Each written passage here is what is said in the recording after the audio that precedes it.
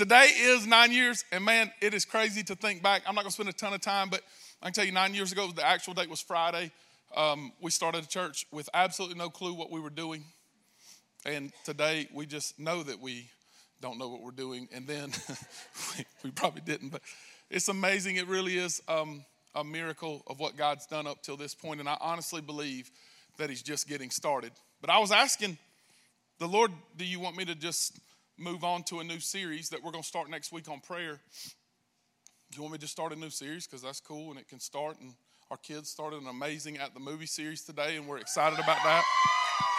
Super excited. And so let me start a new one. And I just really felt as I was praying, I was supposed to preach a different kind of message. And I really felt like the message I was supposed to preach today was called the ninth hour. Someone say ninth. The ninth hour. So it's going to tie in with our 9th birthday celebration. And I actually brought this box up. This box, it's so funny. I broke it first service. It has everything from our first year in it. I mean, it's got, like, you wouldn't believe some of the stuff. This is our very first offering envelopes. I mean, look at that. That is nice. It's got the first invite cards. It's got our first checkbook. It's got everything. It is unbelievable. Our very first postcards. And like this, it's so cool. I'm not going to go through it all because I could take the next 30 minutes and start getting emotional about that. And I'm really not today, but I am grateful. But it is pretty special, all that God's done.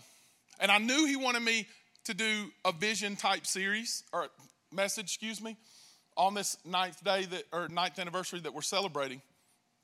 But then specifically, I felt like it wasn't just who we are and what we're about, but the hour that it is. And I really think it's going to make a lot of sense. I'm super excited about it. But I want to say this as a front end warning. All right? When I'm looking around, I'm not too nervous, honestly. Because this group, I feel like it's going to be able to handle it. And I feel like y'all might talk to me a little better in the first. There was crickets at times in the first service because they were like, oh, I wasn't expecting that. I need y'all to know I have convictions and I have passions. But I want y'all to also know that I have conviction and passion that supersedes any of my natural belief systems. And what my political backing is, and what my social beliefs are, and who my favorite teams are, because I do really joke about that. And I can want my team to win, but it doesn't supersede that Jesus is Lord, and he sits on a throne. And this 9th hour is important. It's very important. Matter of fact, in the Bible times, this is what the 9th hour was. I never knew this, so if y'all don't learn anything today, maybe you'll know this. Because I've always heard evening and morning, and he prayed. In Daniel especially, we learned he prayed morning and noon and night. And I always thought, sweet, he got up at 6 a.m. and prayed, and then he prayed at 10 p.m. when it got dark, right? Y'all with me? Y'all thought it too. Don't be lying. Y'all thought it when it was dark. This is what it meant. It was actually 9 a.m., noon, and 3 p.m., or the 3rd hour, 6th hour, and 9th hour that they prayed. It was the 3 hours of Jewish prayer. And almost every Jewish person who loved God would stop whatever they were doing, and they would pray 3 times a day. They would pray at 9, noon, and 3. That was the evening hour, the midday hour, and the morning hour. I never knew that.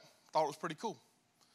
And then there's specific things to these prayers that I thought was super interesting. The specific things to what you're supposed to pray and what you're supposed to do. And this 9th hour, someone say 9th hour. This 9th hour was important because it represented the prayer of repentance and sacrifice. It was when the Passover lamb was slain. Every Passover season, it was the atoning sacrifice time. It was the last one, and it was where all sin was brought before God. So there were certain things that you brought, but this one specifically was a turning, a repenting, a change direction prayer. It was to get in line with God. It was the rest of the day and to lead me to the next day prayer. Well, metaphorically, I want y'all to know that I believe that this day is about to end. That this day that we've been in is about to end, that we're going to shift and follow what God's called us to do. But in order to do that, we got to know, well, what are we supposed to do then? What are we about? And here's what I feel really encouraged and excited about is I don't think the mission and purpose and how we do it is supposed to change. I just think the urgency in which we're looking at it maybe is supposed to change. But I want y'all to know, if you're guests, who we are. So as we go into this thing saying we're about to enter the 9th hour and it started and now we're operating in it, this is who we are. This is the 4-point stance. You can find it on our website in the About page. But these are the 4 things that we identified, not as what we want to be, but who we are. What is our DNA? We love like crazy. This message really could be called a We Love Like Crazy message. So I'm going to explain it more as we go, but I'm going to tell you what this means briefly. It means we love everybody. Someone say everybody. Everybody. I said it, but y'all didn't hear me. Everybody, not some of the bodies, as long as they agree with me on Facebook. We'll just keep going because some of y'all missed it. We love like crazy. Matter of fact, I believe we're a loving people. I love to see it. I said love again, you're welcome. I really enjoy seeing it, and it makes my heart full when I see people hanging out together, and it's not just small group relatedness. Anyway, I think it's awesome. But it encourages me, the diversity of the love. And I'm about to preach my whole message and ruin it, so I'm going to keep going. But I just need y'all to know, watch yourself. And if you find yourself having a difficulty loving someone that doesn't think like you, then you're not loving like Jesus. The filter that I love through will be the expression that people experience Jesus through. And if I express Jesus as a European, Anglo, white Christian who is Republican or who is whatever you assume that I am, then I must be careful, because now all of a sudden Jesus must be white, European, and Republican. Let me help you. Look at my face. No. Wasn't. Jewish Jesus weren't white. Okay? I know some of y'all are disappointed. Santa's white. Jesus must be white. You're wrong. Okay? I still love you. How old are y'all? Santa ain't real. And Jesus was Jewish. So all of y'all are disappointed. Right? I was like, oh, God, help us. Somebody's going to get mad at me. Daddy, Mark said Santa's not real. Help us, Lord. We got mascots out there. Go see them. Way off my message. Let's keep going.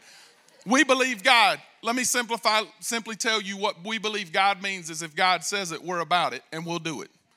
And it means we'll be radically obedient and do it, which ties into open-handed. We're open-handed people, meaning what's mine truly is yours. Does that mean I want you to live in my house? It does not. Okay, sometimes I love you.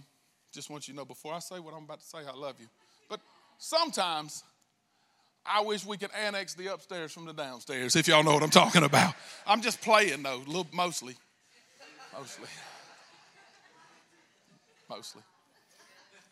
But the open-handedness is this. It's the belief that as a people, everything that I own belongs to God. And so whatever he asks for, it's his anyway. So we'll give it. And we'll give it as a body. We'll give it as a church. Not just you giving to us, not just you giving to others, but us giving. We constantly live like this. I believe as soon as you close your fist, you push out the Holy Spirit. So we're keeping it open so he operates. And then the last one is we do life together. And I can't even emphasize the importance of this enough, especially during this pandemic season, right? Because being isolated is the most natural thing you can possibly do. And then not sharing your burdens with one another and not also sharing your sin.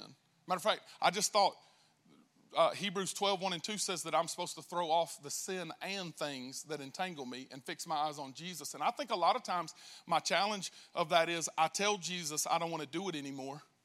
I don't want to struggle in that anymore. I don't want that to have me anymore. But I don't have a brother, in my case, or a sister in your cases, some of you, to be able to share my burden with and let them pick it up when I'm not strong enough to pick it up. Yeah. He is strong when I am weak, but I believe my brothers are supposed to be strong when I'm weak as well. And if I have to look strong to you all the time, it means I don't have a brotherhood. I have something fake. We're not about it. We do life together. Isolation is hell. For all of eternity, it's solitary confinement in weeping and gnashing of teeth in outer darkness. It doesn't have to happen here and now for us. And the last thing about doing life together that I believe is this, and this is just theological stuff I'm throwing at you, so get ready to take notes, but this isn't it yet, right? I believe a lot of people don't get healed because they ask God for healing, but they don't follow the instructions that James 5 gives us, which is confess yourself one to another. Confess your sins one to another. Listen, I believe God forgives your soul. Forgives. Someone say forgives.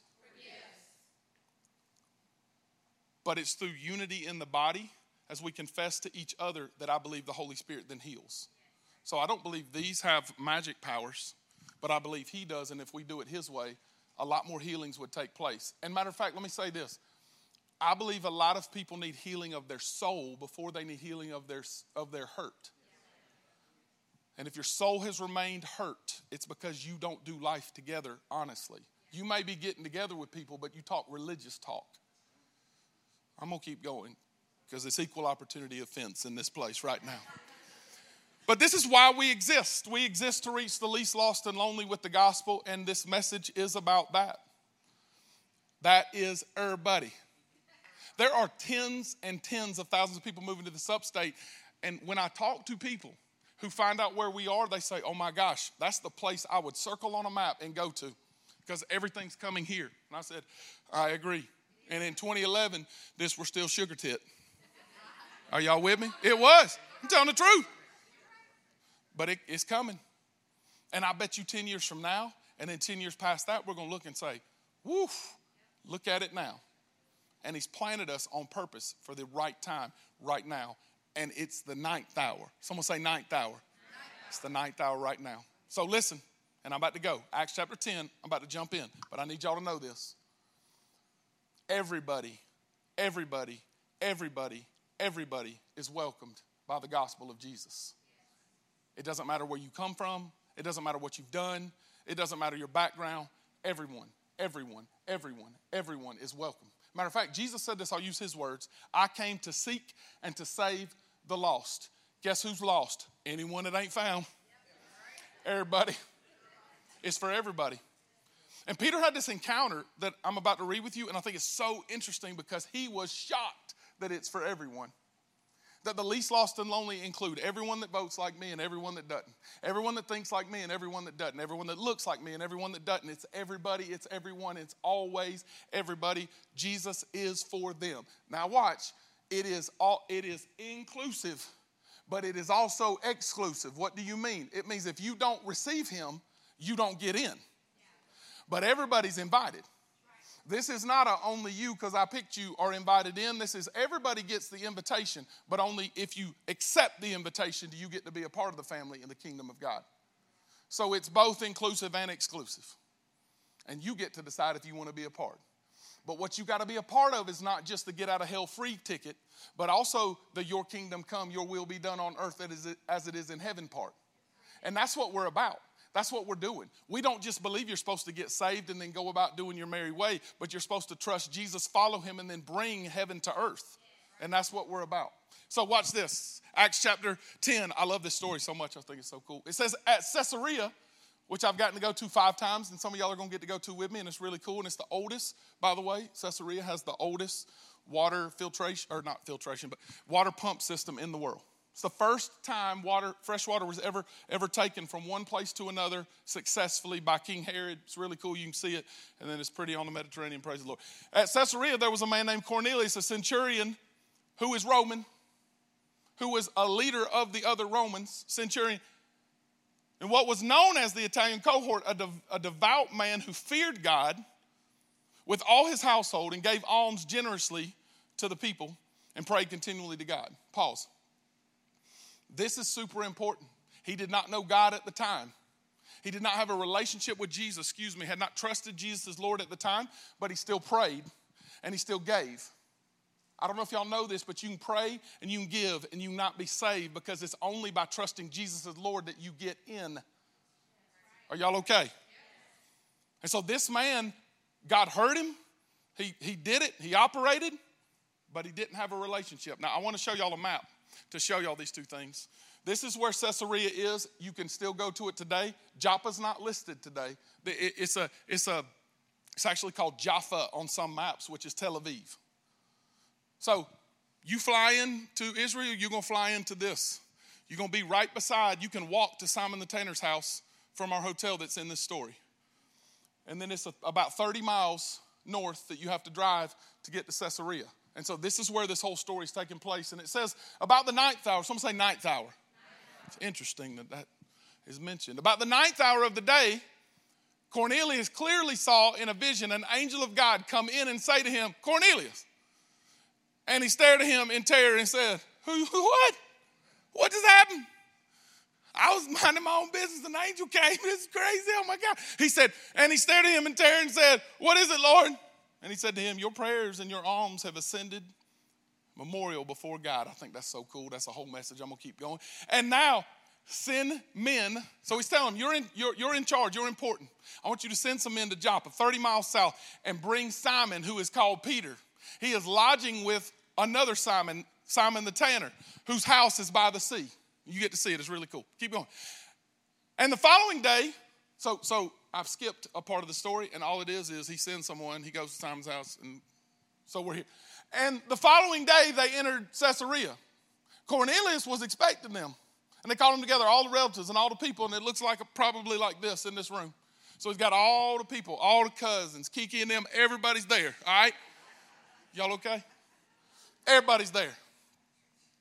And it says when Peter entered, Cornelius met him and fell down at his feet and worshiped him. And listen, we think that's funny, except for the fact that if the same thing happened to us, we'd have done the same thing. If Jesus sends an angel and he says, go to this city, send someone, have them come, they come, and this is done, right? But this is Peter's response. I love it. He says, hang on a second, man. He lifted him up and said, stand up, I'm a dude. I'm not something to worship. And we should take that literally and never worship people. I'll just keep going.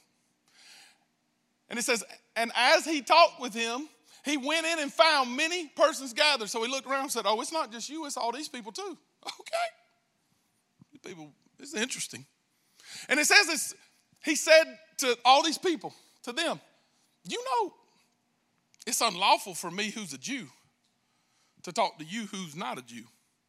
Because y'all are, let me translate. Y'all are unclean, and I'm clean. I'm God's chosen, and you're God's unchosen. You bad, I'm good. Y'all look at me. How many of us feel that way about people that look different than us? You don't have to talk to me now because maybe people would think that you really agree with me about some people in your life. And if you need to stay silent, I can talk to me. But as I look at social media in this ninth hour, and I realize how divisive this day is, how politically divided we are, how media's this and media's that, and we have all these issues that we get so bent out of shape and upset over, and I'm not saying don't have conviction. I'm not here to change your mind on that. What I'm saying is, what you are passionate about may not be the heart of God. Right. That does not mean that God likes the things that you're against. It just means that that might not be the thing that's on God's heart more than anything else. And so when I make this above the kingdom, I have to be careful because I come in and sound a lot like Peter. Oh, you're unclean and I'm clean because I'm this and you're that. And so we got a problem. So I don't know what to do because they should be doing this and I should be doing this. I'm going to get ahead of myself, so I'm going to keep going. It says any person I shouldn't call on any person that's common or unclean, so I shouldn't have come here based on what I know. Someone say, I know. I wonder how many times I've gotten myself in mistakes based on what I know. I want you to think about it. How many times have I put myself in harm's way based on what I know and not what God said? But God said, come, and thank the Lord he did. And it says, so when I was sent for, I came without objection. And I asked them why. And Cornelius said, 4 days ago at the ninth hour, this hour I was praying at my house. And behold, a man stood before me in bright clothes and said, Cornelius. And then he repeats, your prayers have been answered and your alms have been heard and it was remembered before God. And he said, send therefore to Joppa and get Peter. And he was lodging in the tanner's house. And so I sent for you at once. And you've been kind enough to come. Now, therefore, we are all here in the presence of God to hear all that you have been commanded by the Lord to say. So interesting. And Peter opened his mouth and said, listen to these words. It's so powerful for this 9th hour for us today. Peter, who should have known. Why, Mark? Because Peter was the one that said, you're the Christ, the Son of God. Because Peter was the one that denied him, but Jesus brought him back in John 21 and said, do you love me? Go feed my sheep. Follow me. Do you love me, Peter? Do you love me, Peter? Even after the worst day, Peter was brought back. He had made mistake after mistake. He cut dude's ear off. When Jesus was about to get arrested, Jesus put it back on. In that moment, you got to not hate anybody. That's crazy. Come on, somebody. Like, Peter, of anybody, should have known, and yet he did not know. And at this moment, look at what he said. He said, truly, I understand that God chose no partiality. None. But in everyone, in every nation, in every person, in every tribe, in every color, everything. Those who fear him and do what is right, he is acceptable to him. Which does not mean saved. It means that they have an opportunity then to trust him and follow him as Lord. Right? I find that this verse is where we are separated right now. Because our community even in this upstate of South Carolina, but also our state and our nation, we're divided politically, we're divided socially, and we're divided spiritually. What do you mean, Mark? I mean that if you just listen to people who are crying out, some of which are in anger and some of which are in hurt.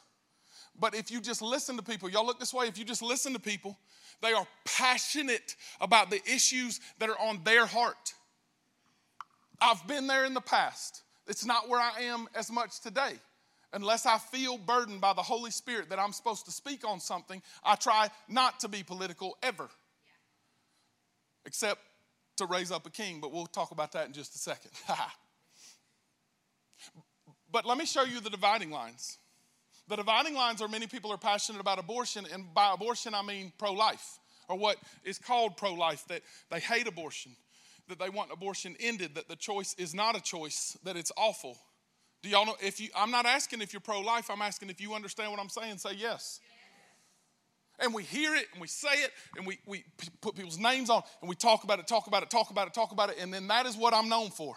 Or, on the equal and opposite side, this is red, by the way, if you were wondering, and the blue, I'm passionate about justice and social justice and ending injustices and ending racism, which is a real thing. And if anybody believes it's not, you've had your eyes closed for decades.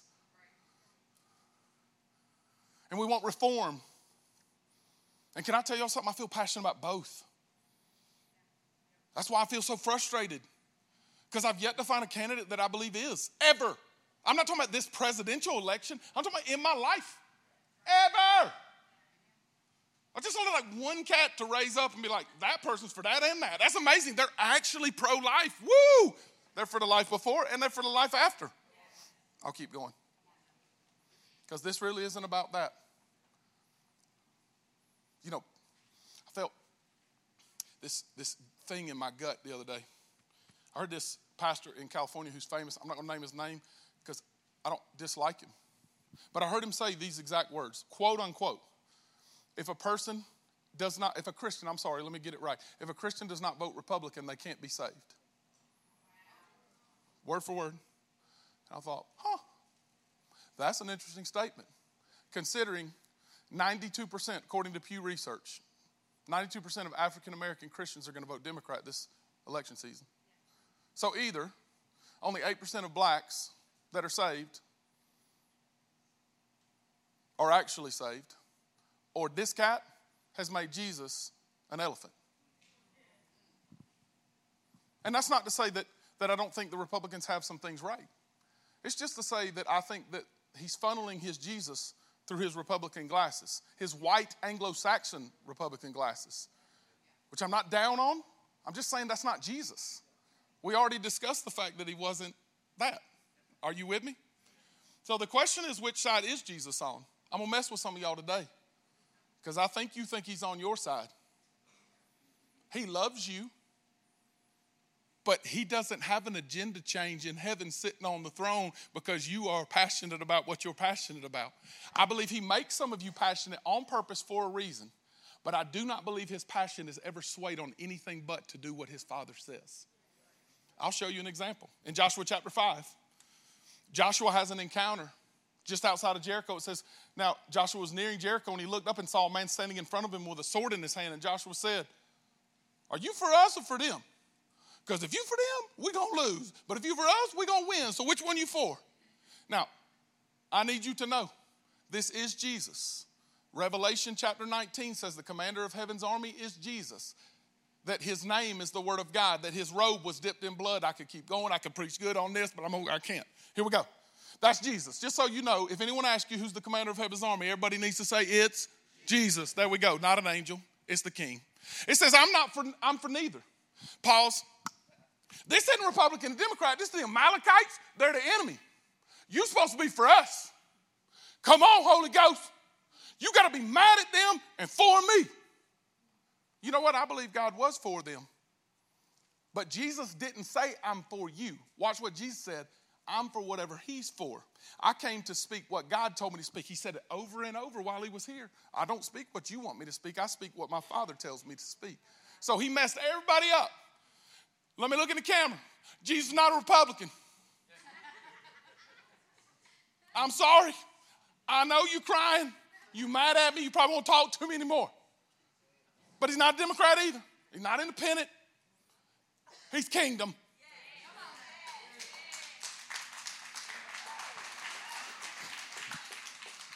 I do whatever he tells me to do because he's the boss. Pick back up in Acts 10.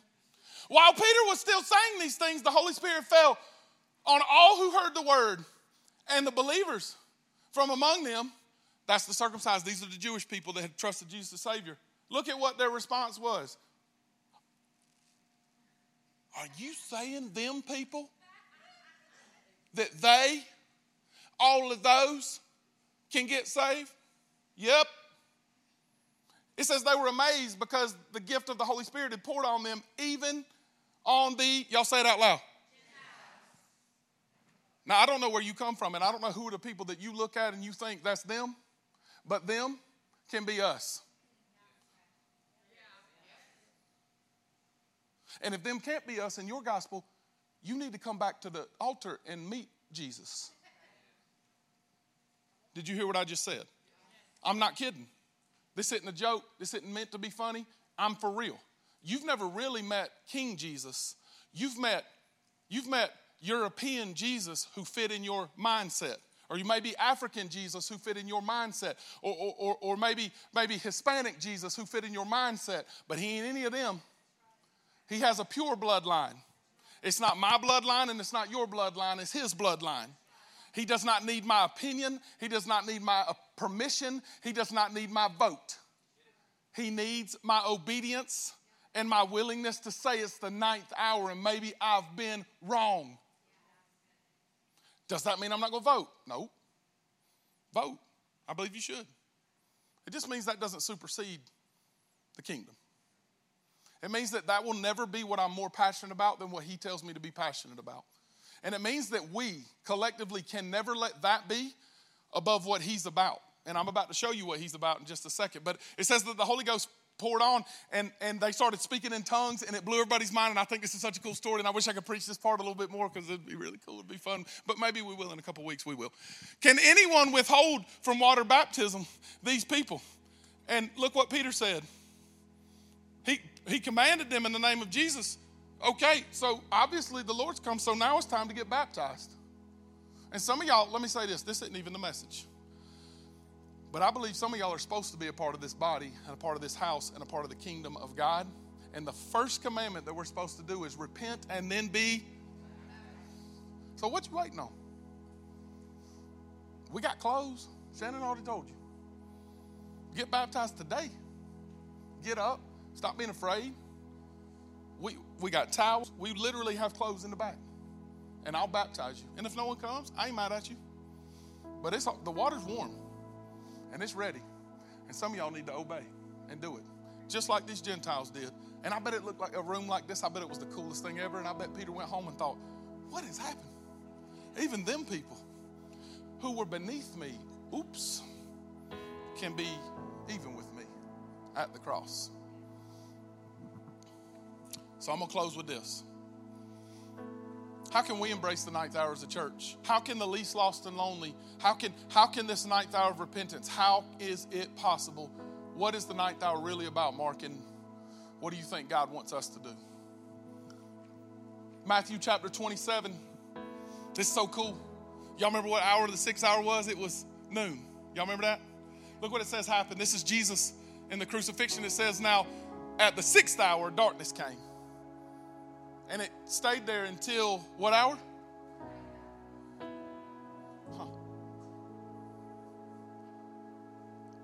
Most theologians believe he was put on the cross around 9 a.m. And he said, it is finished, like I'm about to read, at the 9th hour, 3 p.m. And in that time, we had an exchange in the first 3 hours. And we had some of the words that Jesus said, but then at the noon hour, y'all look this way, at the noon hour, it got dark. Some people would argue maybe that was an eclipse, but I'm telling you, if y'all remember that really good eclipse we had a couple years ago, it didn't last 3 hours, did it? A few minutes or second, I don't remember how long it was, but it was amazing. This was a 3 hour, that amazing. But what I'm here to tell you is that the moon didn't cover the sun, but the sun covered the sin. Did you hear what I said? The moon didn't cover the sun covered the sin. As a matter of fact, 2 Corinthians 5:21 says, he who knew no sin became sin. And I believe at the noon hour is when he became sin.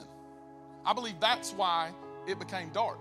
I don't believe it just was a random happenstance. I believe it's because the weight of sin, every man, woman, child, the billions of sin, or the billions of sinners, and all the billions upon billions of sins, he became. Why? So you didn't have to become anymore. So you didn't have to be. So that the exchange could be, you could be the righteousness of God, which means from every background, every color, every nation, man and woman, every child, every person could be equal in the eyes of God. That my political party no longer matters in the 9th hour, because I start understanding what happens here, because he says, my God, why have you forsaken me? And if you're not careful, you think that he thinks God really forsook him, but what he forsook was me and my sin and you and your sin, but Jesus became it so that I was no longer forsaken. I should be, but now I'm not condemned. And he felt the weight because God couldn't look at his sin, but he wasn't mad at his dad. He just felt the isolation that some of you feel every day without his dad through Jesus.